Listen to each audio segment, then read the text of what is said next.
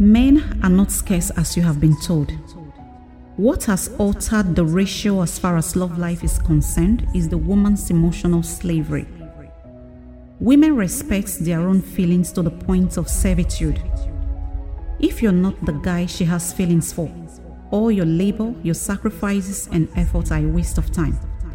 If you're not the man she has feelings for, even your care irritates her. Research has shown that every girl each time has a number of men on her list wooing her for friendship, relationship or something more serious. But not all of these men stand a chance with her. Even the ones she tries to consider do not all stand on same spots in her heart.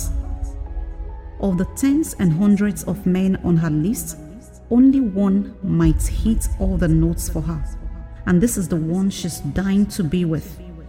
She pours forth her love, her everything just to be with this guy, and can become unfortunate if this particular guy doesn't come true.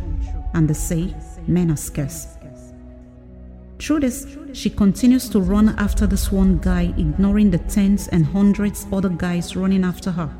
And if she does not advise herself on time and make a U-turn, she might really live lonely and unhappy for a long time, confirming the societal assertion that man may be scarce. You see, men are not really scarce. You are the one making them scarce. Stop the chase for a moment. Pick up your list. Look through it again. Carefully choose. Pay less attention to feelings and momental chemistries which may have been there as a result of your loss and material possessions. Pay more attention and have respect for dignity, for truth, for sacrifice, and for men who truly want to be with you, for men who want to love and make the best out of you. And men, work on yourselves.